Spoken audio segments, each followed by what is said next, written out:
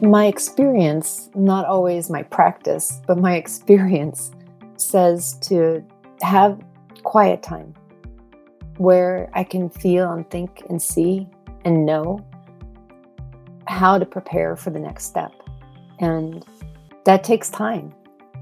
And when you don't make the time to do that and you don't have the breath and the ability, you make bad decisions and you don't make good decisions. And they take you in paths that you may not really want or have the energy to go down. I'm Michael Max, and this is Geological. Here in the West, many of us have this idea that karma is rather like Judgment Day, but on an ongoing factory assembly line basis, that our actions and thoughts bring about punishment or grace, depending on whether we've been good or not, as seen through the eyes of an external authority.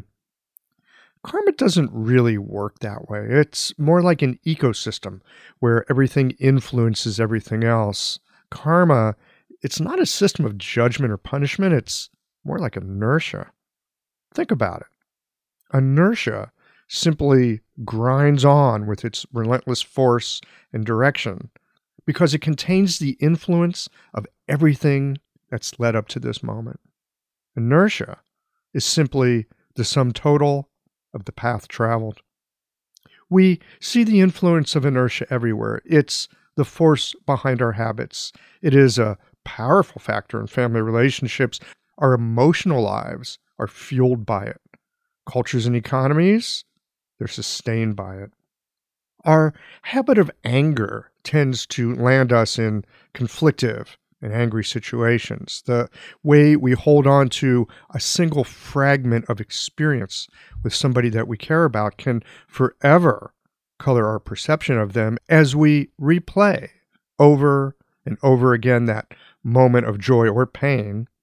Every time it flashes through our mind, we miss the opportunity to see who they are and who we are right now.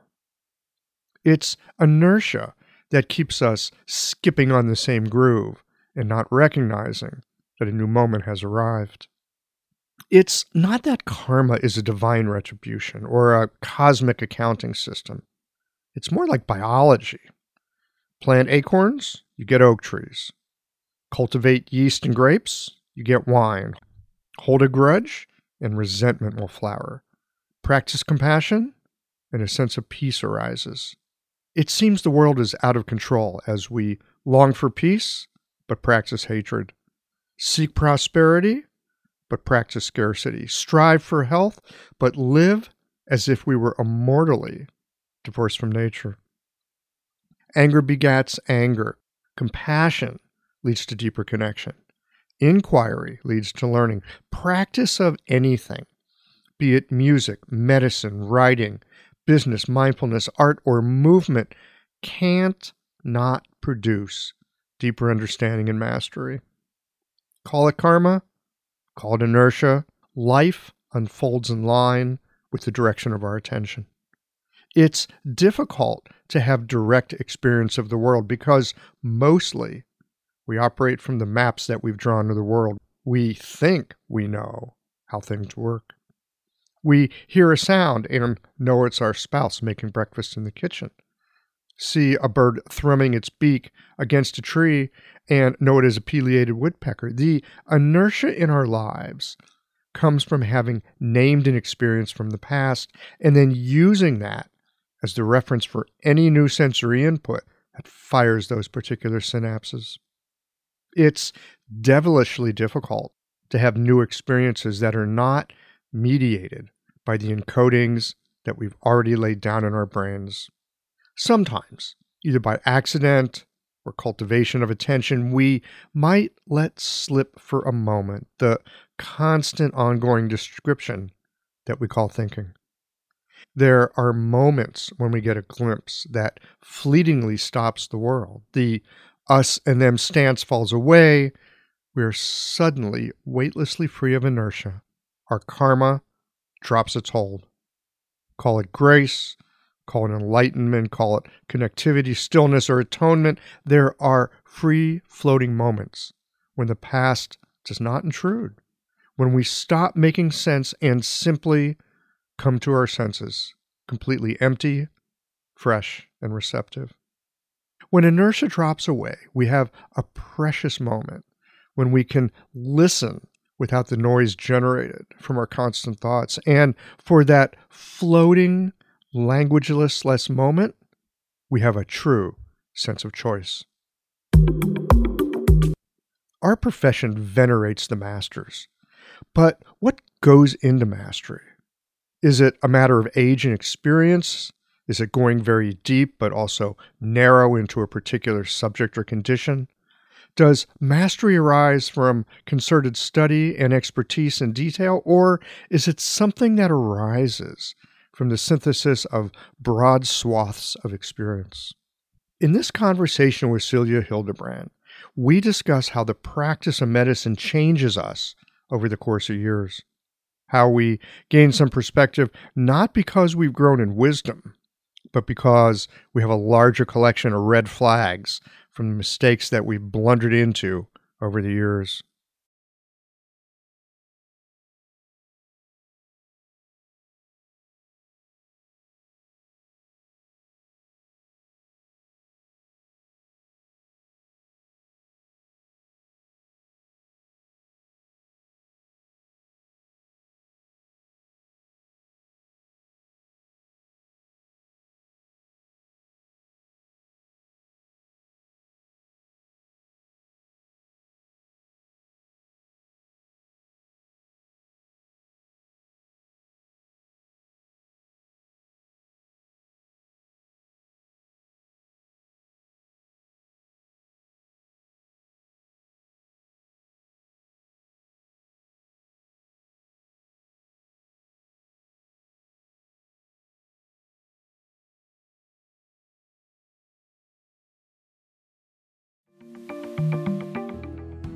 Hi folks, I'm Yvonne Lau, president of Mayway Herbs.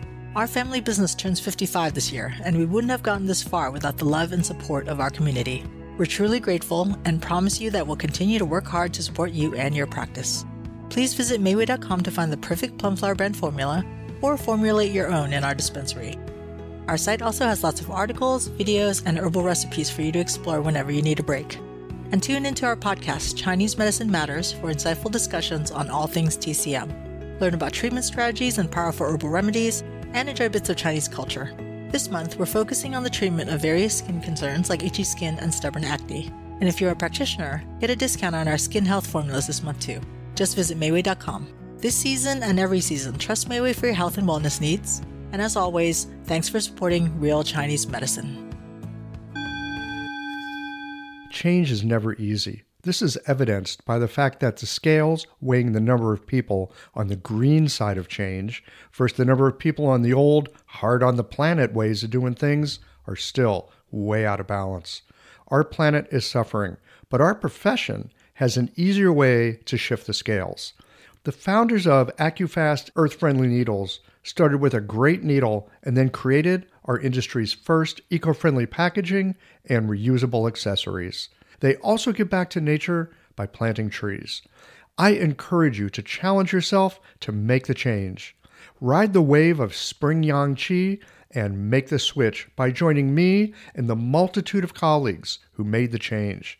Now you can celebrate Earth Month in April with pride, knowing that you are helping us to tip the scales of planetary health towards a greener, healthier, and healing planet. Visit www.accufastneedles.com to get on board.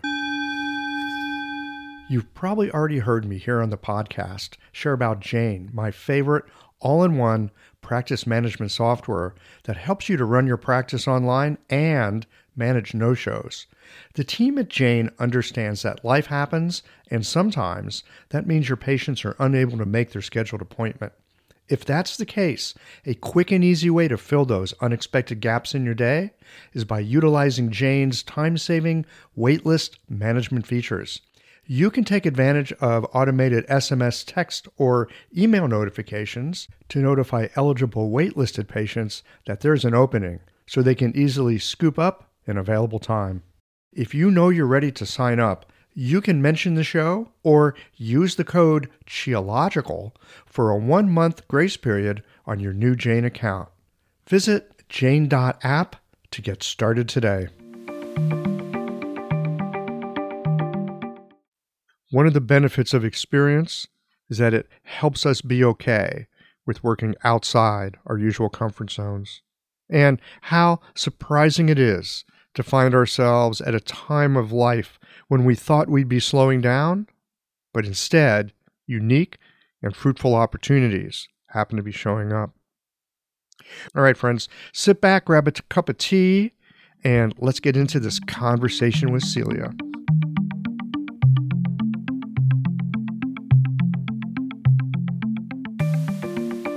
Celia Hildebrand, welcome to QIOLOGICAL. Thank you, Michael. Delightful to be here. I think it probably will be. We had some email conversation. You originally wrote in with some kind of like, hey, this website isn't working. How do I get in? Something's broke, blah, blah, blah. And then we ended up having this email conversation that went on to the point where it's like, why don't we just have a podcast conversation? I don't even remember everything that we exchanged, but I know there was some pretty intense and pretty deep thinking, ponderous thoughts. Yeah. So I've got a few ideas, but I'd like to hear what your sense of that was. You're asking me to recall something now? I am. Oh, sorry. I'll work on it. If you could only see me tap dancing at the same time.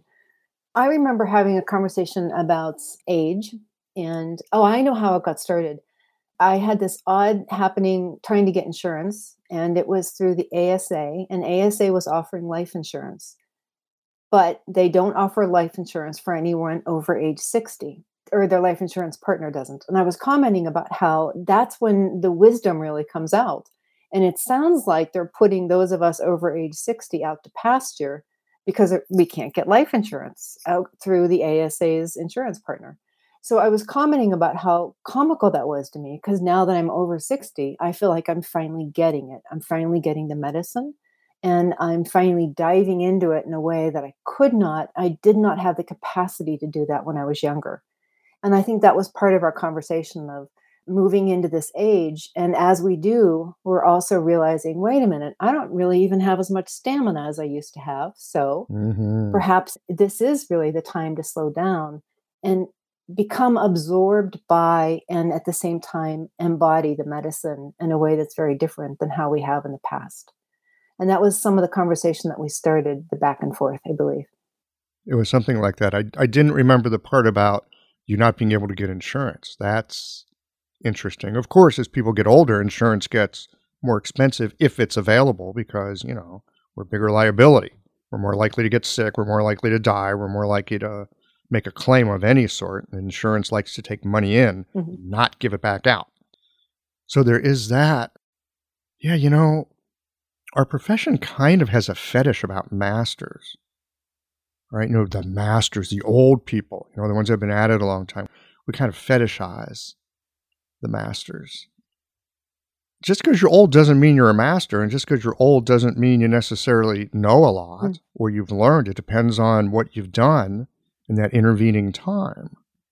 And one of the things that I remember talking about with you in that email exchange was how things at a certain point of our career and where we are, it's really right for that moment. It's like right for who we are. It's right for what we need to learn. It's right for the work we're called to in this world. And then you get into sort of what I'm going to call mid-late career. There's that old, very cliche saying about what got you to here isn't going to get you to there. And so practices change as we change.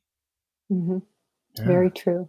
Whatever got you involved with Chinese medicine in the first place? This isn't your first career, is it?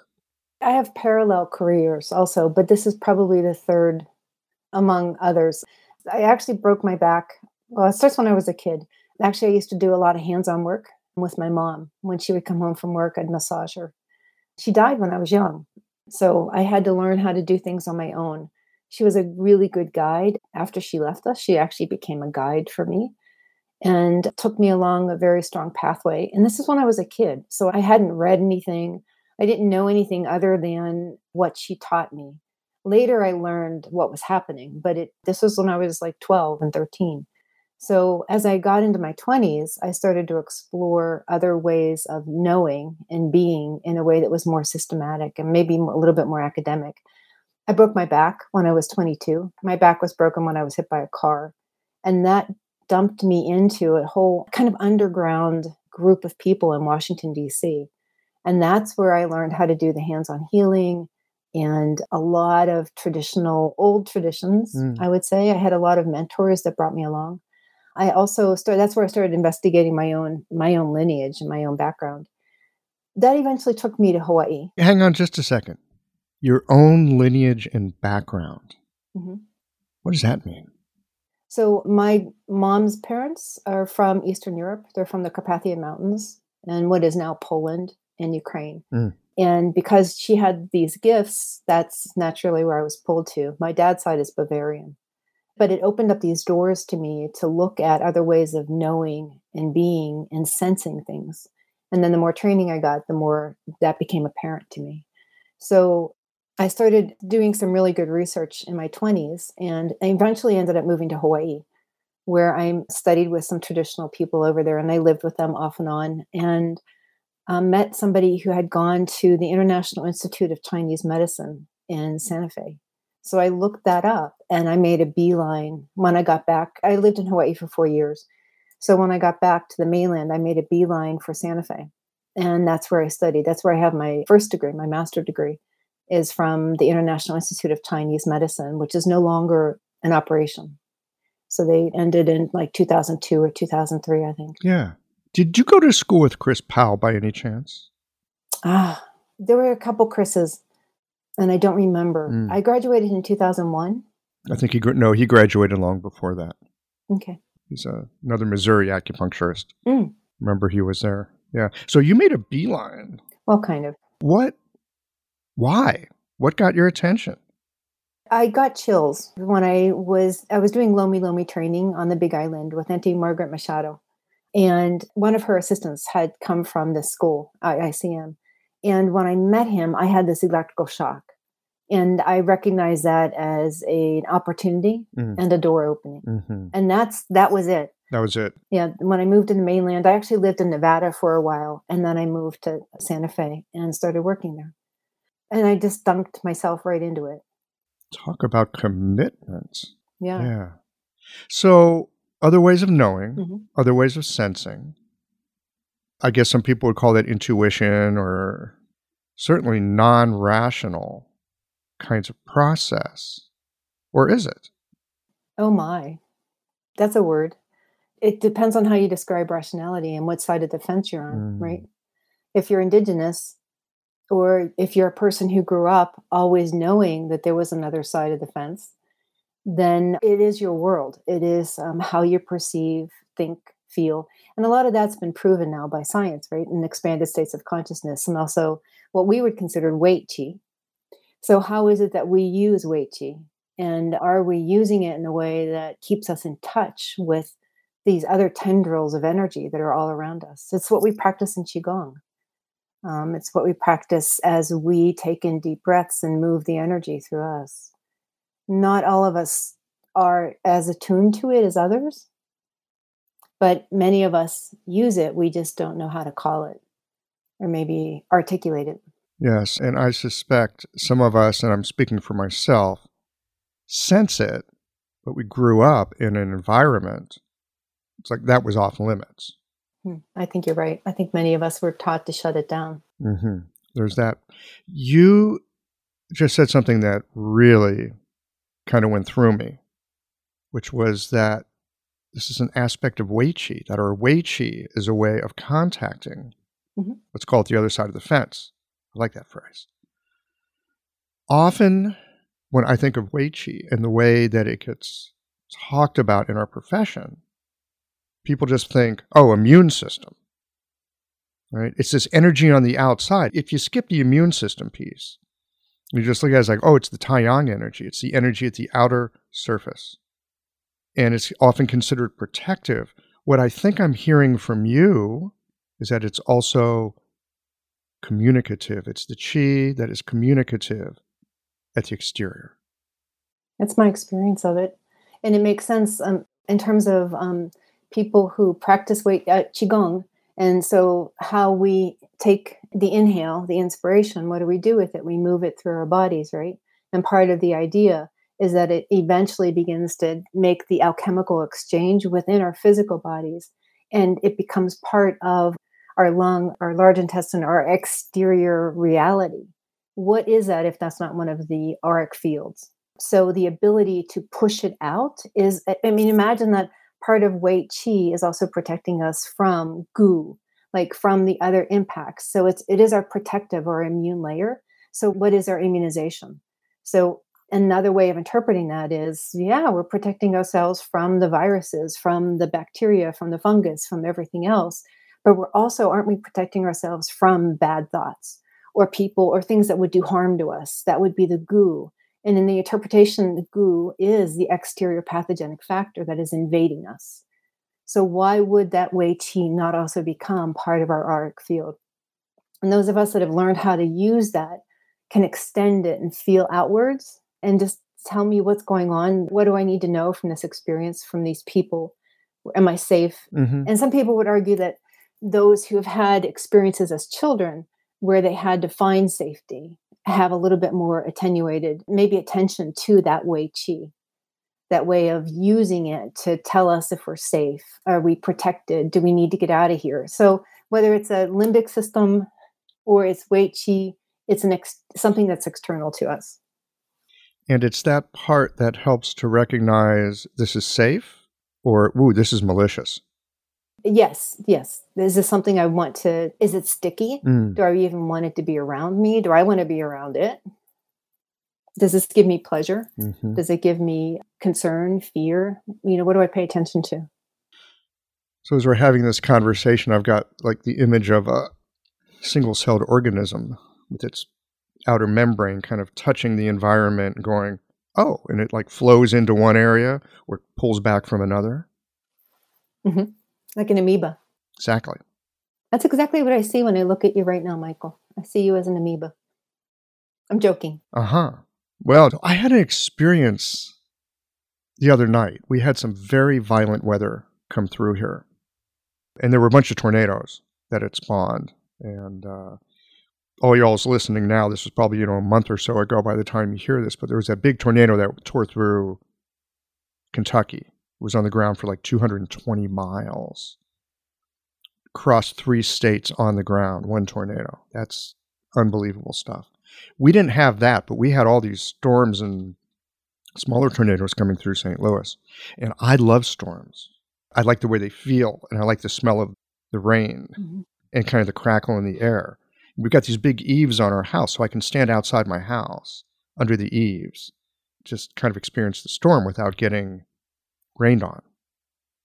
And so the other night, I stepped out to experience the storm, and everything in me said, get in and get down. It was this weird, hairy energy. There's that Wei Qi. Mm-hmm. Yeah. Exactly. Yeah. And as you say that, I'm getting chills. I got chills just talking about it. It actually felt instructive. Mm-hmm. It's like, look, pay attention to this. Notice this. Yeah. So curious that now here we are having this conversation a few days later. I'm a little tuned into it. And what is Wei Qi? And what is wind, right? Wind brings us information. If we go back to the Taoists, wind is what brings the damp, the cold, the heat, the pathogenic factor. In some cultures, you never sleep with the window open at night because the wind is going to bring something in. So what is wind? It's air, it's breath, it's everything that's external to our physical being. And so how our physical being, through the abilities of Wei Qi, or whatever you want to call it, it is that communication. And some people also call it art. So it just depends on your cultural lens and what you're most comfortable with. Some people might call it a halo. It depends on which variety of belief system you're in. Yes. Hello, everyone. Andrew Sturman here. I've been working with clients in Chinese medicine dietary therapy for over 2 decades in New York City. My focus is beautiful, simple, delicious, and health-supportive home cooking. Good meals can be inspired by the strategies of classic herbal formulas so that each meal is infused with medical intention from appetizer to dessert.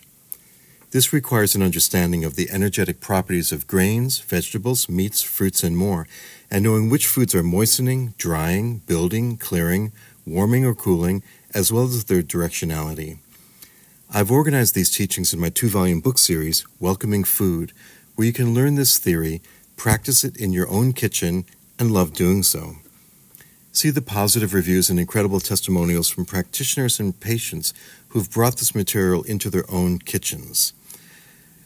Welcoming Food Books 1 and 2 can easily be found online, and if you'd like to follow me on Instagram, where I'll be posting cooking tutorials, you can find me at Welcoming Food.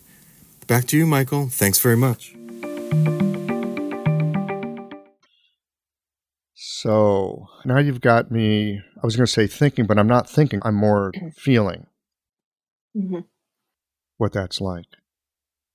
I'm going to have to play with this. I'm going to check back with you in a week or two. Okay. That's all right. Have another conversation, offline included. Yeah, that would be great. Thank you for that piece.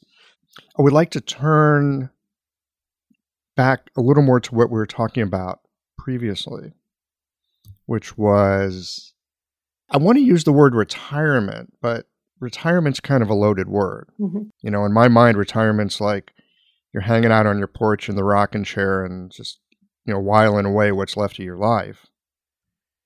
The older I get, the more I recognize that I have retired so much from my life already. There's things that I did as a younger person. I don't do them anymore. There's habits that I've had in the past. I don't do them. There's jobs I've had. I don't do it. There's ways of thinking or being. I retired those. I don't use them anymore because I'm living my life differently. Right? And the medicine certainly invites us into that. It's a great opportunity. And we were talking about how burnout is something that shows up often when we need to make some kind of a change. Curious to know when, like, what shows up for you in terms of burnout that lets you know, oh, storm clouds on the horizon, something's up. How do you know you're getting there? I usually ignore all the signs personally. I have this collection of red flags that I continue to build. Oh, look, another red flag. Great. Let me grab that. So it's only by experience of, oh my God. When I was a kid, I used to do this thing where I'd be taunted by other kids to dive off a diving board or slide down the slide. And I remember going up a really tall ladder once, and I got to the edge and I thought, I can't do this. And so I made every kid back down so I could get back down the ladder. Because, you know, you get in that position and you just say, I can't believe I'm here. Oh my God. Am I ready to jump? What happens if I jump and I kill myself? Or what happens? Am I ready for that? So I think learning, no matter what, when we get to whatever edge we're approaching, if we gather those red flags and don't learn from them. So the idea is if you gather it and you learn from the red flag, then maybe the next time you won't go as far. But if you don't and you go that far, you have to be comfortable with saying, no, stop, wait, I need to back up. What's happening? So for me, that happens in the physiological. And occasionally it happens because somebody else who might be living around me in another space, another dimension, is sending me a warning. And I've certainly had enough of those happen where I've had warnings happen to me where I stop and I listen or I look and I go, okay, I get the message. I understand. I won't do this. And other times I still blast forward. But for me this year, what happened is I was running an acupuncture school. I was dean of a school and I was also working in my own clinic and I had 2 other consulting jobs. And my aunt died. I had heard through the energetic grapevine that she was in really bad need. But she took up a lot of time. Every time I would talk to her, she would take up quite a bit of time, like 2 hours at a time. And I didn't really have 2 hours of any one day to spend with her. And so I let it slip for a week or 2. And then she died. And I only knew that because somebody called me as she was dying. And so I had to spend the next 8 hours on the phone with my cousin as she was with her mother dying. And I lost it after that. I lost it for 48 hours. I just thought I can't ever do this again, where I can't be present for somebody who I love and somebody who is alive, and to help them to ease their pain as they were going through it. By the time I got to her, she was already unconscious. So all I could do was work energetically to say goodbye to her. And I thought, I just can't ever, ever allow myself to do that again. And that was the point at which I laid down. I dropped a number of things I was doing and I walked away, more or less gracefully. But it took that much because I had been driving myself so hard for long. I had been driving myself where, you just like you're the frog or the lobster that gets put in the pot of water. And finally it boils so much you don't realize that you're about to die. And that's basically, I think, what some of us, not all of us do, but that's what some of us do, because there are opportunities presented to us, or especially in the past year with COVID, those of us that are called to help do the work are being drawn deeper and deeper into some process that we believe we can actually be of service. And sometimes we are, and sometimes we aren't. But to not know when to stop has been a hard lesson for me to learn. And I think I finally learned it this year. So does that kind of answer your question? Wow, there's a lot there. How do you know you're burning out? Well, I ignore the signs. How many red flags do you have? I love your term too. I collect red flags. It's like I collect baseball cards. And that sounds right to me. Yep. That sounds right in a profound way. There are warning signs. I usually ignore them. Or I'll tell a different story about it. Or it's like, oh, I'm just being lazy, or I need to double down. There's always a story that goes with something that gets your attention. But yeah, I collect red flags. I love that term because those red flags are also experiences. Those red flags are, I'm going to call it a reliable marker. And if I can be a little more cognizant of it, I might recognize trouble a little sooner. I think we also do get to that point, and I have been at that point, where something happens and then just a whole house of cards falls down. Mm-hmm. Right? It's liberating and horrible at the same time. It's that fantastic haiku. I don't know who did it. Something to the effect of, my barn having burned down, I now can see the moon. I like that one. Yeah. Yeah, bit by bit you get them. I've been getting them lately. There's one that showed up about 6 months ago. I didn't know it at the time. I got angry when people would call me for an appointment. I've done that too. Right? They call me for an appointment, and I have a small practice, and it's just a one-man show. And so I do my own phone work. And I always ask people, because I kind of want to screen them. It's like, are you the right person for me? And am I the right person for you? Can I help you? And so I always ask, how did you hear about my practice? And they would say, oh, I found you on the internet. You have good reviews. I swear to God, the thought that went through my mind was, I hate those damn reviews. I'm laughing with you here, Michael. I hate those reviews, like leave me alone. And I watch this go in the back of my mind, and I think that's really weird. Why, I should be grateful. Michael, practice your gratitude. What I come to realize 6 months later is I am entirely too busy. And I've been a little too busy for a little too long. Mm-hmm. It's not helpful for me. It's not helpful for my patients. It's like there was one of those red flags. Mm-hmm. Oh, you're getting angry at something you shouldn't be angry at. All right, where else are you getting angry? That really gratitude is what would be more appropriate. Mm-hmm. What else is there? So instead of feeling like a blessing that people recognize you, mm-hmm. it felt like a burden. And especially that one more person would be relying on you to help them become better. That's right. Burden is the exact word. And this is something I discovered about 2 years ago. Is it 2 years ago or a year and a half ago? Whenever COVID hit and we all closed down. Mm-hmm. Right. March 2020. After being closed down for a week, I felt great. I felt so good. I felt this burden come off my shoulders. I love my work. It's a privilege to do the work I do. What's with this burden? It's just that. People depend on us, and we pay a price. I think we pay an energetic price. Mm-hmm. And it's helpful if, at least for me, if I'm aware of it. Mm-hmm. And I wonder how different it is, because I've started working at the university. I'm embedded, so I'm within the College of Medicine. Which university is this? University of Arizona, College of Medicine, Family and Community Medicine. Yeah, like acupuncturist in there. Tell us about that. Doesn't that? I know. Oh, it's no, cool. that blows my mind. Yeah, me too. It happened I didn't even go after the job. In fact, it was really quite funny how I got the job. They asked me to interview, and it was for something different. It wasn't exactly for being an acupuncturist. It was for doing work with tribes, because I work with tribes. I've been working with tribes for about 35 years. So it was a specific project. So they brought me in kind of through that project, but then they interviewed me for a position as research faculty.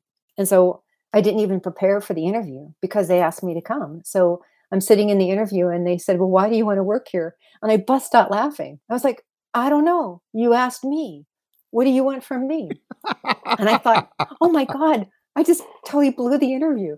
And they all started laughing, and I actually got the job. And then I thought, well, I don't know. This is bigger than me, because I have consciously tried to talk myself out of this job for months, and they kept giving me opportunities. And I realized that this is not about me. This is about being an acupuncturist within a College of Medicine. And I think it helps that I have the doctorate, that, I have my DAOM, and I think that helps quite a bit. It helps that I've published a few things, and it just helps that I can hold my own. And it helps that I'm older, because the administration at the school really, and this is also a school that has embraced more or less the integrative medicine approach, because we have the Andrew Weil Center here as well. And I'm also part of that. So it just helps that there are a lot of doctors that already have had some opening and some training to integrative medicine. I basically just was able to walk in, and my thinking on this is, it's really not about me. It's about having the foot in the door, keeping the door open so other people can come along. And so that's what it's been all along for me, is just that process.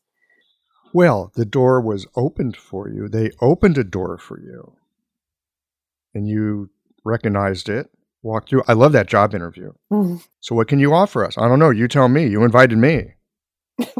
But would I have said that 20 years ago? No. But now at my age, I'm also like, I have a lot to bring to the table. And so tell me what it is also that I can contribute to you that makes you think that I would be a good partner here.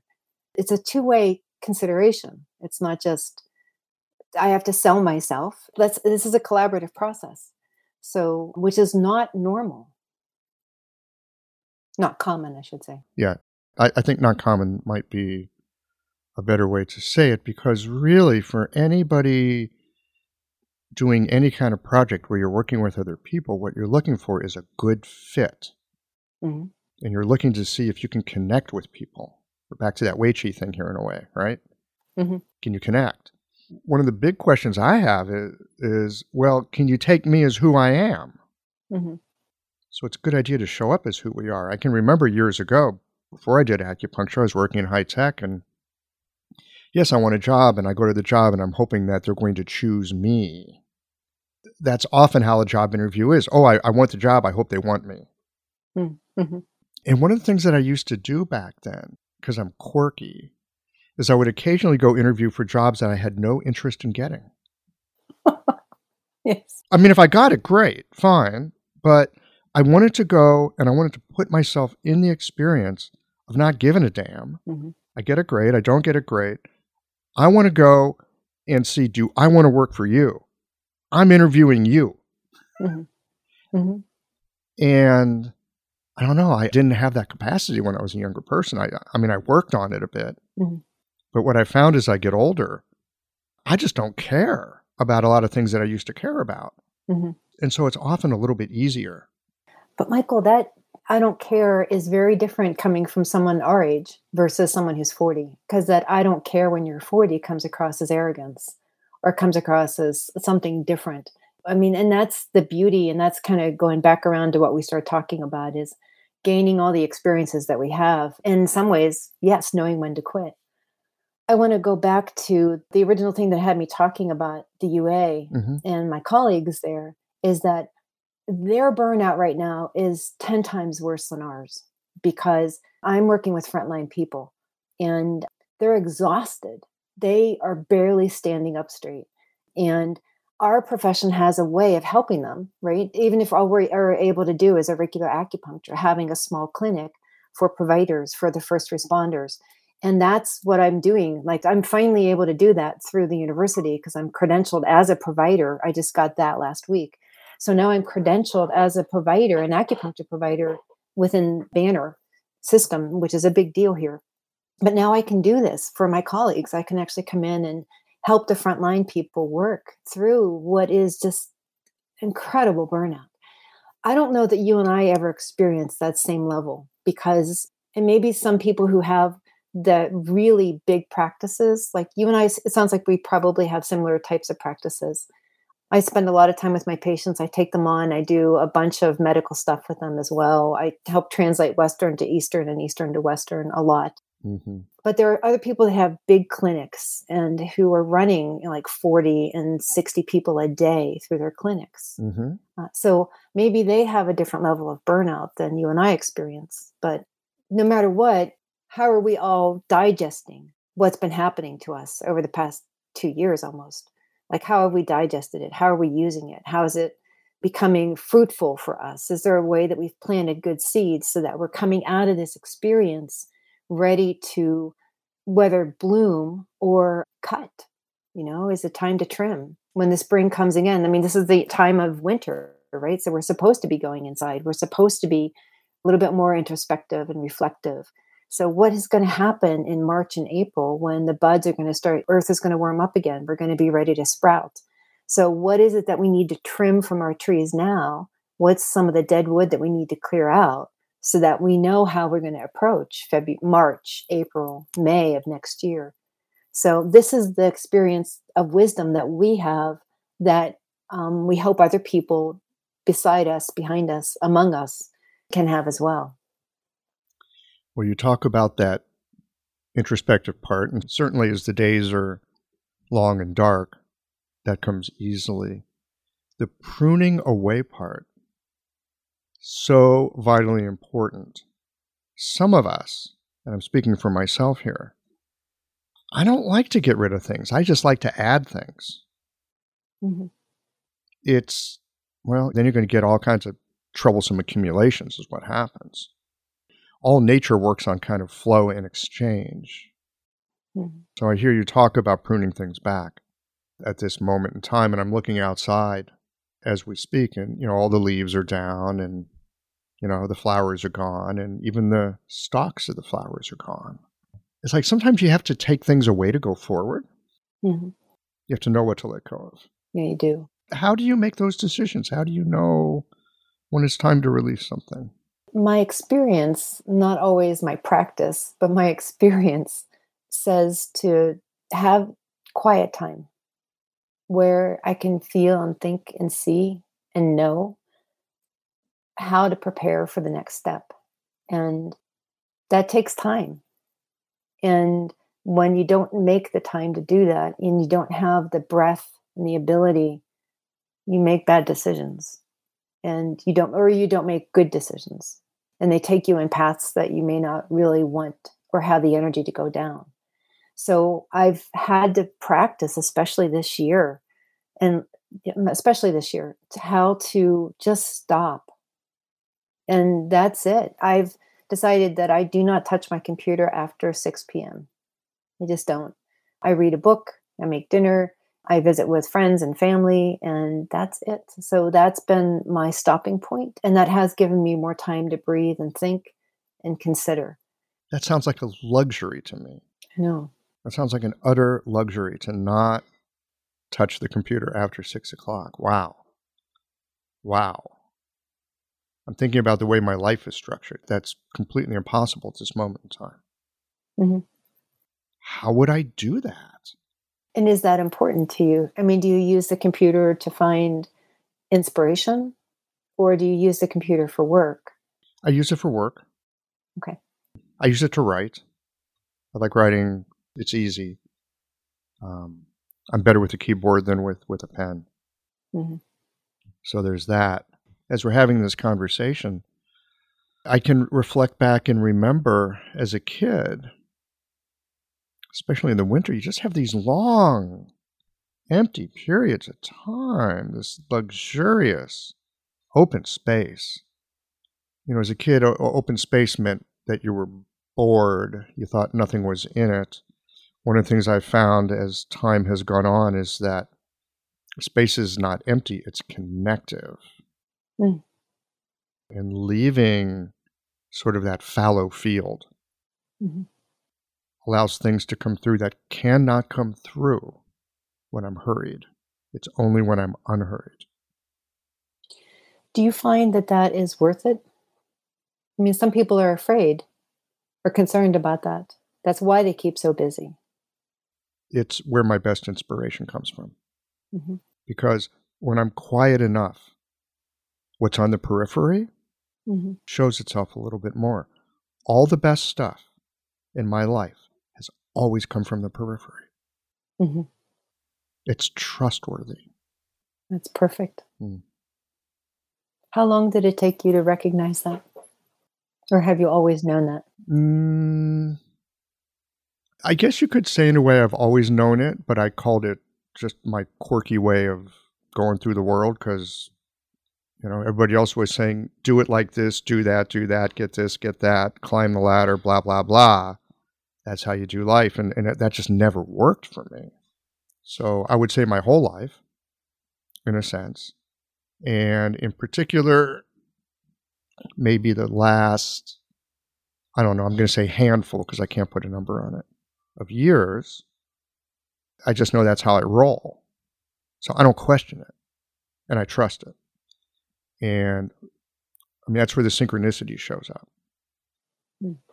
That's where the things that have a weight to them, you can feel it. That's where they show up. And yeah, I need space for that. It will not show up without space.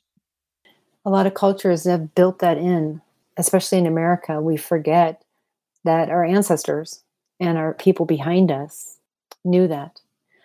One thing, and I'll just share this because I think it may be a good opening. I've lived and worked in Native communities for, like I said, about 35 years. And one of the sayings, I'm sure everyone has heard this by now, is that we have to care for 7 generations ahead of us. What I realized is I am the 8th generation of somebody 7 generations ago who gave birth to someone, who survived so many things in their country and in their world to give me birth today and let me be who I am today. And so I think backwards. I do think ahead. Given the state of the world right now, I'm not sure that we have 7 generations ahead of us. But I know one thing for sure is that I am the 8th generation of people who sacrificed and survived. And I take that really seriously. That my responsibility to myself and to them is to be as good as I can be in whatever I'm doing. So, I don't know, that seemed like an appropriate thing to say. Because you can't be who we are, I should say, in our field without the ability to listen and to be guided and to take that and move forward. So it kind of circles back around to what you were talking about in terms of masters. And then it circles back around to saying, what do I have mastery in? What am I willing to claim for mastery? I make a really good bread. I'm going to say I can be masterful at making bread.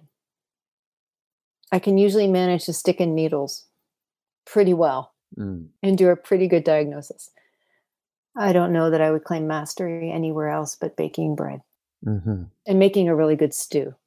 Because I'm always learning, right? Two basic misconceptions stand in the way of people feeling comfortable using Chinese herbal medicine, even as they are feeling more positive about acupuncture. They are concerned about safety as herbal medicine is an unregulated industry and feel herbs are not effective to treat most conditions. Blue Poppy is committed to meeting all FDA safety regulations. All of their herbal products contain minimal or no filler to maximize potency and efficiency. Their granules are carefully manufactured in GMP-certified facilities, and every batch is tested multiple times for pesticides, heavy metals, and microbial content at the manufacturer and by SGS Laboratory, a Swiss certification and inspection company.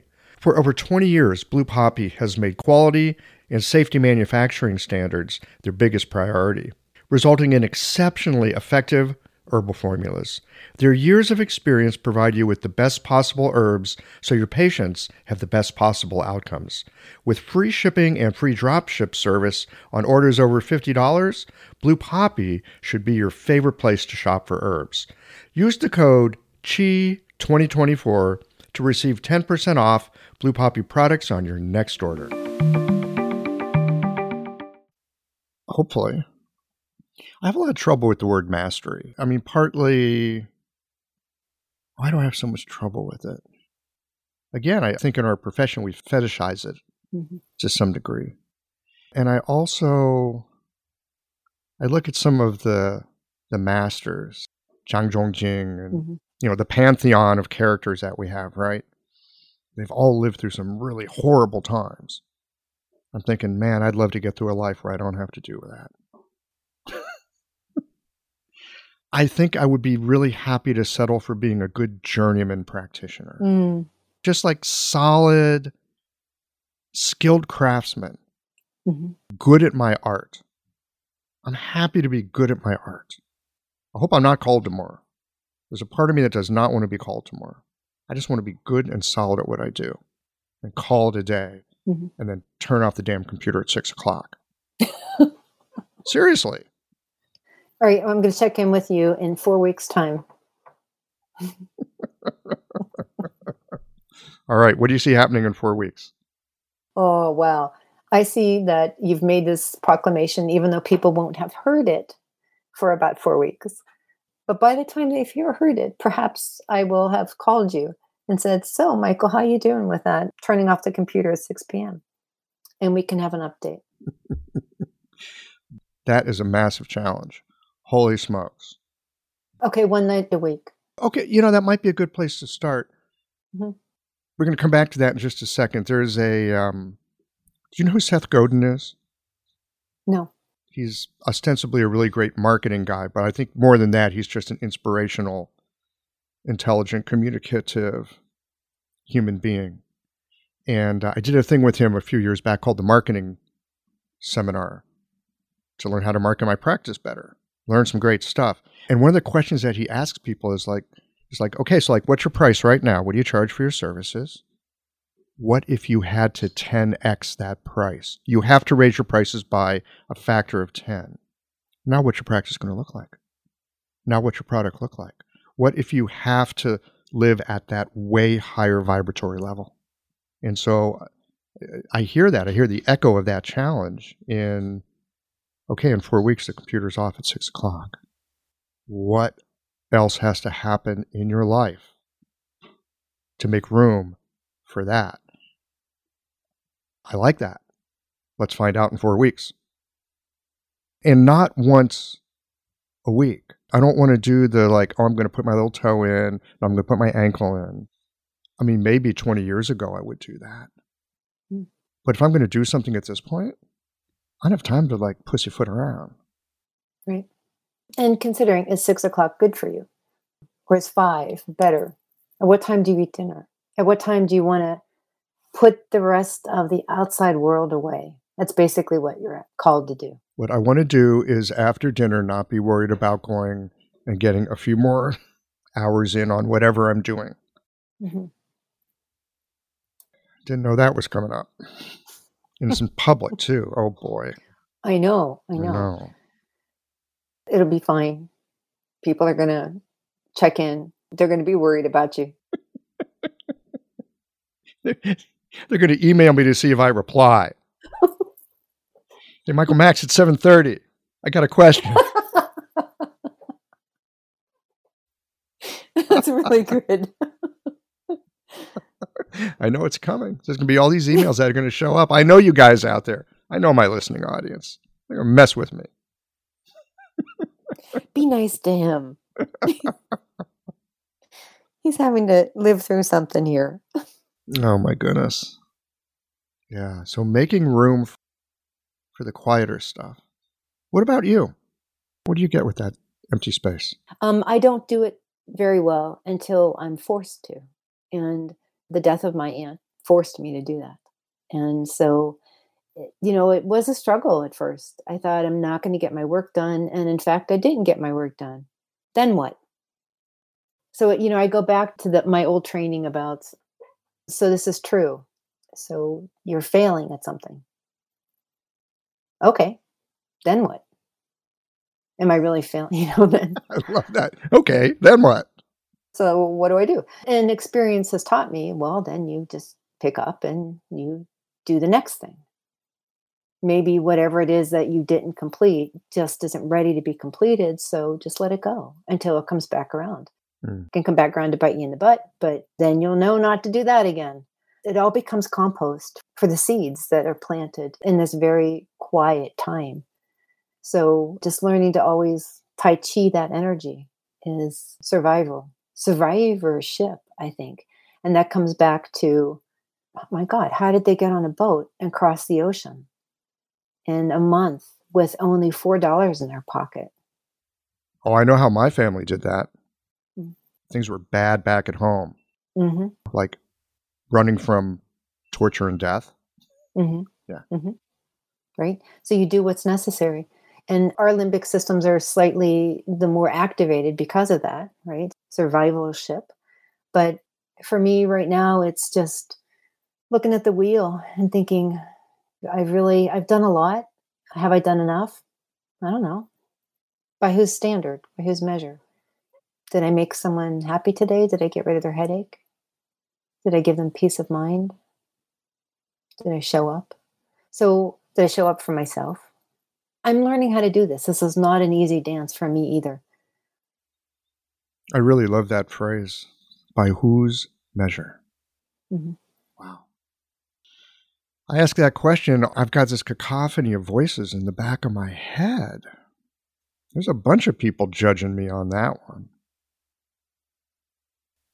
That's interesting.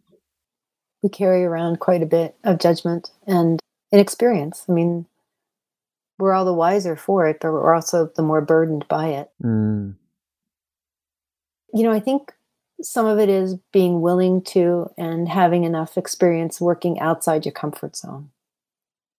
And for people who aren't pushing themselves and you're listening, I would say find a way to push. Find a way to extend beyond your comfort zone and see how you are with that. And just learn from that experience. Being an Eastern medicine person working within a Western medicine setting has been incredibly strengthening and inspirational. And I don't know that I would have been able to do it in the same way even 10 years ago. But now with age and with experience, it feels like it's a good fit for me. Mm-hmm. What do you feel like you bring now that you could not have brought 10 years ago? I'm not trying to impress anybody. And now I'm really just trying to listen to them and hear what they're telling me, what they're saying, and read between the lines. And I'm now part of School of Medicine, so I see their curriculum and I see how residents and faculty members and mentors are struggling with things right now. They don't know how to cope half the time, but they suck it up, move forward. And because so many people give them that aura, whereas I think our field, we have to earn it differently. We're in our own little comfort zones. We are usually treating people who come to us because they're at their last wit's end or because they really need comfort. And versus our colleagues who are on the front line, people are coming to them out of extreme acute necessity or lives are in the balance. And we don't usually see that. So we have a luxury that they don't have. And I think I want to listen to what they experience and see how I can help. And maybe that's the other part, Michael. It's like I keep thinking, how can I help? How can I be of service? What do I have to offer you? Maybe that's the difference that I have more and more as I get older. I ask that question too. Increasingly, what I find is I don't have a lot, but I feel like my patients often have something. It's my job to help them find that. Acupuncture is a wonderful, amazing way of connecting people up with something essential in themselves that does the work. It doesn't come from me. I'm not fixing no one. I get to assist in some way. I don't feel like I'm very fluent in describing how this works, but increasingly recognize that people have tremendous resources within themselves. It's a little bit mysterious, and I don't use that word lightly. You know, we have this idea in Chinese medicine of the zheng qi, of the upright qi. It's a fantastic character. It's just like really solid, blocky, like boom. It's like the sumo wrestler of characters. Solid, grounded. Zheng qi, you know, the zheng means the upright. That which is working correctly. At this point, and I'm no scholar of Chinese, I'm just trying to take this from my own experience. It seems to me the zheng is that part of us. Not only is it upright and healthy, it cannot be made sick. And that's what we get to work with. And it seems like something that can be conjured, but it can't be commanded. It can be invited, but it can't be dictated to. And this is one of the reasons why I think acupuncture is so fantastically extraordinary. It enlivens that zheng qi. I'm imaging it in my mind as we talk. And I'm thinking about how zheng qi is sometimes hidden. Is the word obfuscated? Where it's something has either on purpose or maybe itself has decided to retract. So because of the conditions or situations, but it's an intangible presence, but it is a force. So when you talk with somebody, if you can touch that, even energetically, using your Wei Qi or using anything else, that you can embolden it or invigorate it. Invigorate it. Maybe embolden it. Wow, that's an interesting word. Embolden it. I hadn't thought of zheng qi as having a timidity to it, but I don't think it does. I don't think it does. But I think it has a wisdom to it. And that wisdom can say, at this moment, it's like the feminine and the masculine. Some of the most masculine men I know are very feminine because they understand. Like I think of some of the native men that I've had the honor of knowing and spending time with in their families. They're the most gentle people when it comes to their grandbabies or their babies.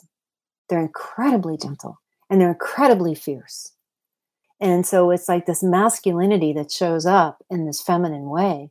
And some of the single mothers or other mothers that I know that are incredibly masculine and fierce because they're protecting their children. So it's that yin yang, right? It's the ability to have that upright qi no matter what. It's unwavering. It cannot be struck down except when it's done. And then, but it has to know the wisdom of when to show up and when to take not the back seat, but when to take the more silent position and just be there, just be a pillar of strength. All of that rings true for me. I bet it does for many of us. Just how we embody it or how it embodies us, which is it? A bit of both. Wow. I am often surprised by where these geological conversations go. Because I don't have much of an agenda with them other than to take some kind of idea that showed up for me from the periphery, like an email asking how come I can't get logged in, I think, to a conversation like this. Mm-hmm. This issue of, I think we need a different word besides retirement. Mm. Okay.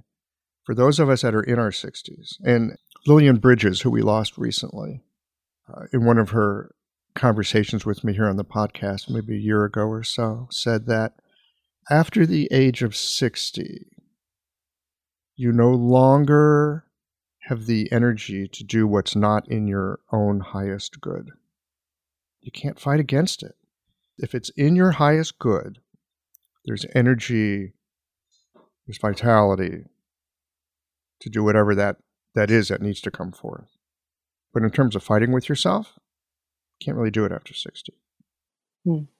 We use the word retirement to talk about people roughly our age-ish when they step away from some kind of a career or whatever they were doing. But again, we're not stepping into nothing. Mm. Have you got a better word or another way of describing these kinds of years that we're living through? Relinquish. Ooh. I relinquish that which doesn't serve my highest good. I relinquish the burdens that I've placed on myself and that other people have tried to impose upon me. Right? And the responsibilities that I felt as though I was carrying alone that I now want to share with other people. I think of what comes to my mind is going through the cycles of life. And part of that is through my native teachings and what I've learned and what I practice. So for us, this is the time of moving in. We are in the wisdom quadrant. So we have to not just, we've already composted. We should have been digesting. We are digesting and continue to digest that which our life experiences has given us.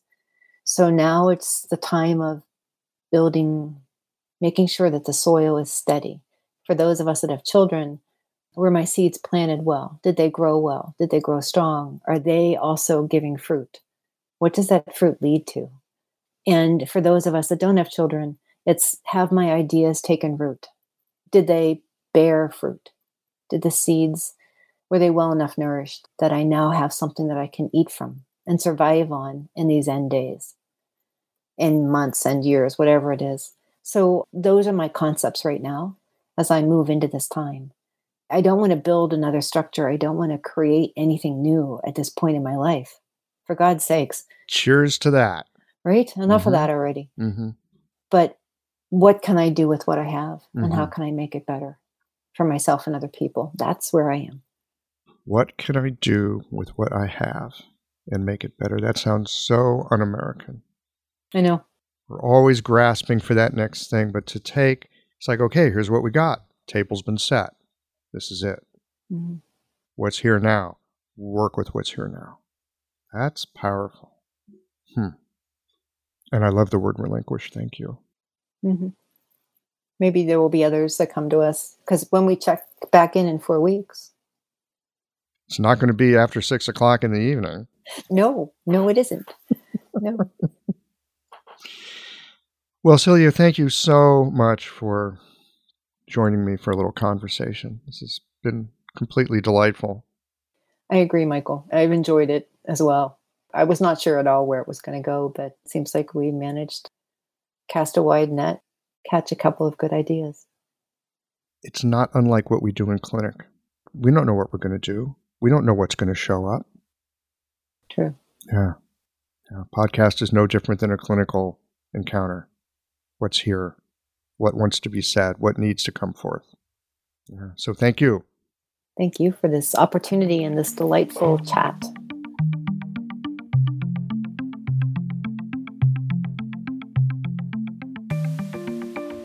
Relinquishing the burdens we have placed on ourselves and on others. Upon first hearing that, I thought, that's right. But as I further sat with that, I realized just how radically transformative this is. To willingly lay down what no longer serves and to allow the landscape of our lives to shift, what will then arise in that fertile empty space? What can we say yes to after we have let go of the no's that have kept us on a steady and familiar track? The world is a big place, and our withdrawal from one aspect of it just might mean enlivening another way of being that we'd not considered. I hope that you found this conversation to be helpful and worth the time that you spent listening to it. Thanks as always for listening. If you liked this conversation, if you learned something new or found a moment of inspired insight, share the episode with your friends. If you want to support Qiological, there's just one way to do that. It's by going to the website and becoming a member or leaving a one-time contribution today. Well, folks, that's it for today. Join us again next Tuesday for another conversation that connects up the voices of our community.